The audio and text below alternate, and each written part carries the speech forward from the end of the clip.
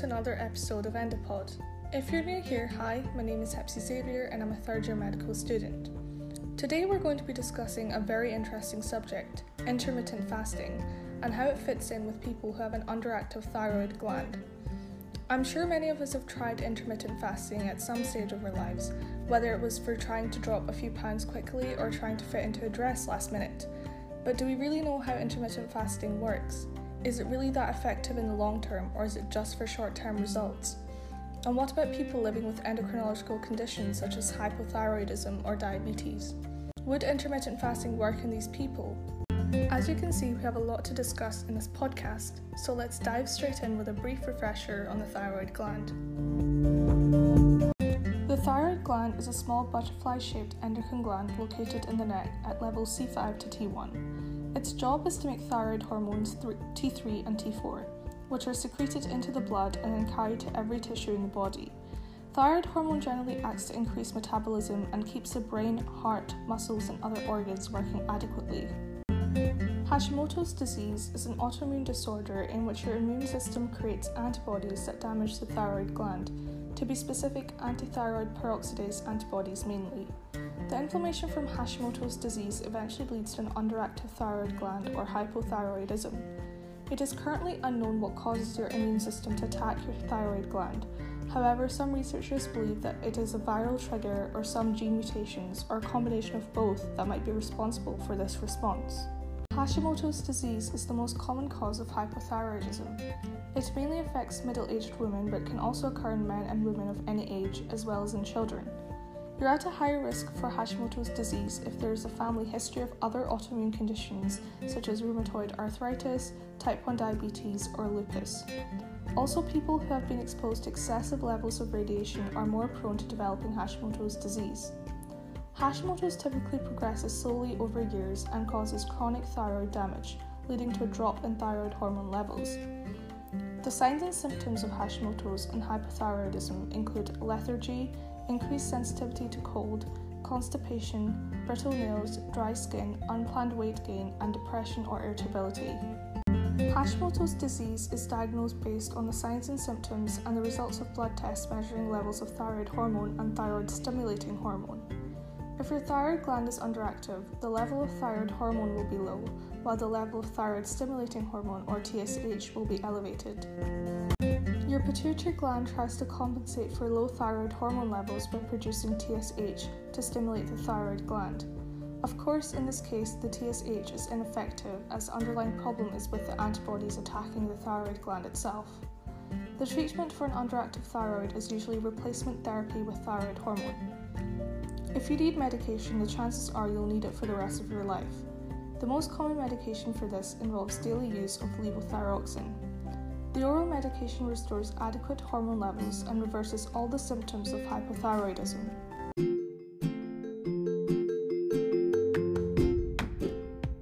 So, I think that's enough about hypothyroidism. Now let's explore intermittent fasting. What is it? Intermittent fasting is not like a regular diet where you restrict what you eat. Instead, with intermittent fasting, you restrict when you eat. You constantly cycle between periods of eating and fasting.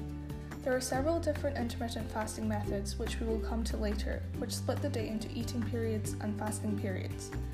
You can alternate periods of eating and fasting to change the frequency and duration in a way that best suits you. Both reduced nightly eating and prolonged nightly fasting intervals are known to best improve health. Intermittent fasting has a major impact on our metabolism and if done correctly will eventually change our circadian rhythm so we can last for longer periods of time without food and only get hungry at certain times of the day. There are several intermittent fasting protocols and people usually choose one depending on what fits their lifestyle the best. One of the most commonly adopted protocols is 16 to 8. This is fasting for 16 hours and eating for 8 hours a day. The easiest way to achieve this is by removing either breakfast or dinner from daily intake. This would mean starting to eat around 10 a.m. and stopping to eat around 6 p.m.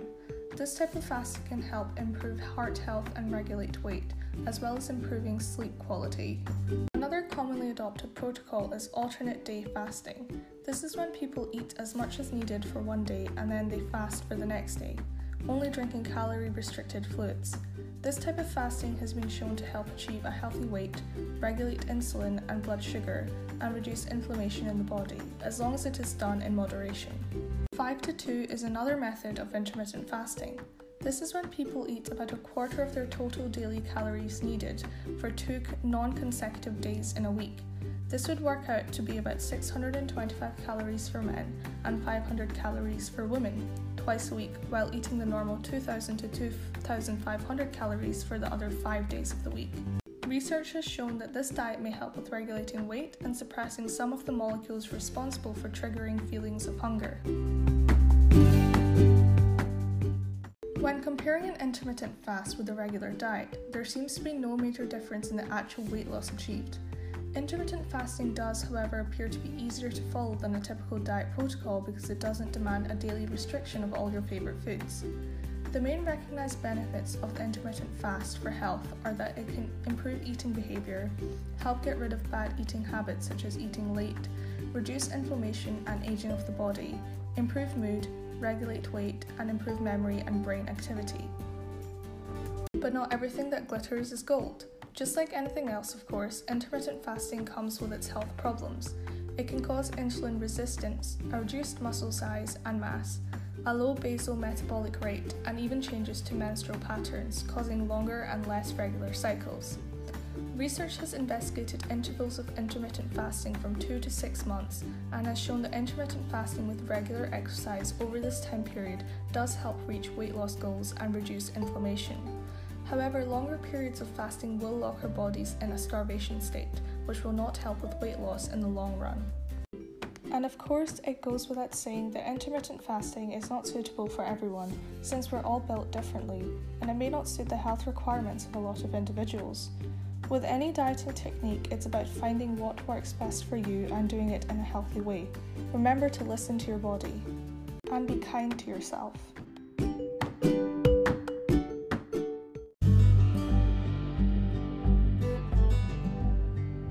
So far we've covered hypothyroidism and intermittent fasting. So what happens when the two come together? Fasting directly impacts metabolism and the way the body uses energy. As we learned earlier, the thyroid gland is responsible for producing the hormones that regulate our metabolic rate. It is therefore safe to say that fasting has an important impact on the thyroid.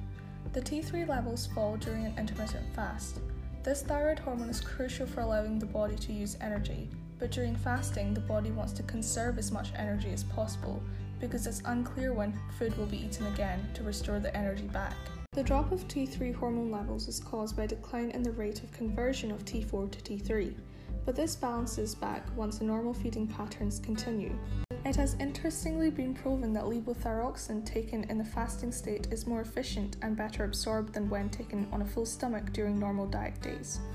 I've already briefly mentioned how intermittent fasting is known to reduce inflammation. It's been shown to do so for other autoimmune conditions such as multiple sclerosis.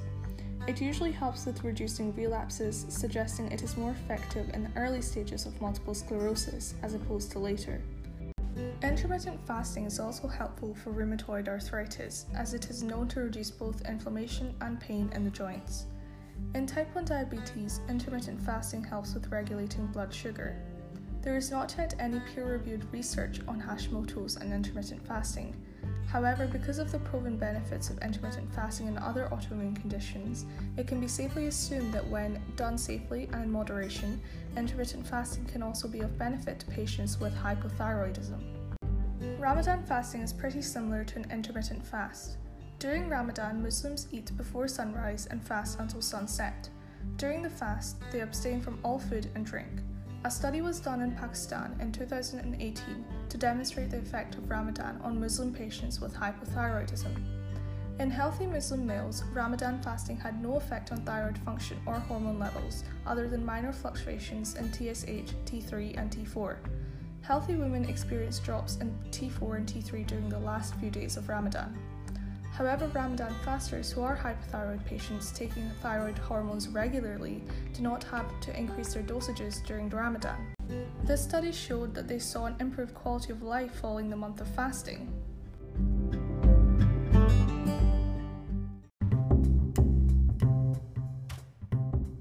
There are some things that should be considered as a hypothyroid patient before beginning an intermittent fast. The best approach when starting is to start slowly and gradually increase fasting intervals. Begin with short fasting protocols such as 12 to 12 hours or 14 to 8 hours. This is simply because if you go from being a frequent eater to not eating for 16 hours a day, the body will go into starvation and there are risks such as hypoglycemia. This will also fully change the pattern by which thyroid hormones are produced, so you might be at risk of gaining weight and seeing a deterioration in your general health. Be sure not to over-exercise, especially when you're getting used to intermittent fasting.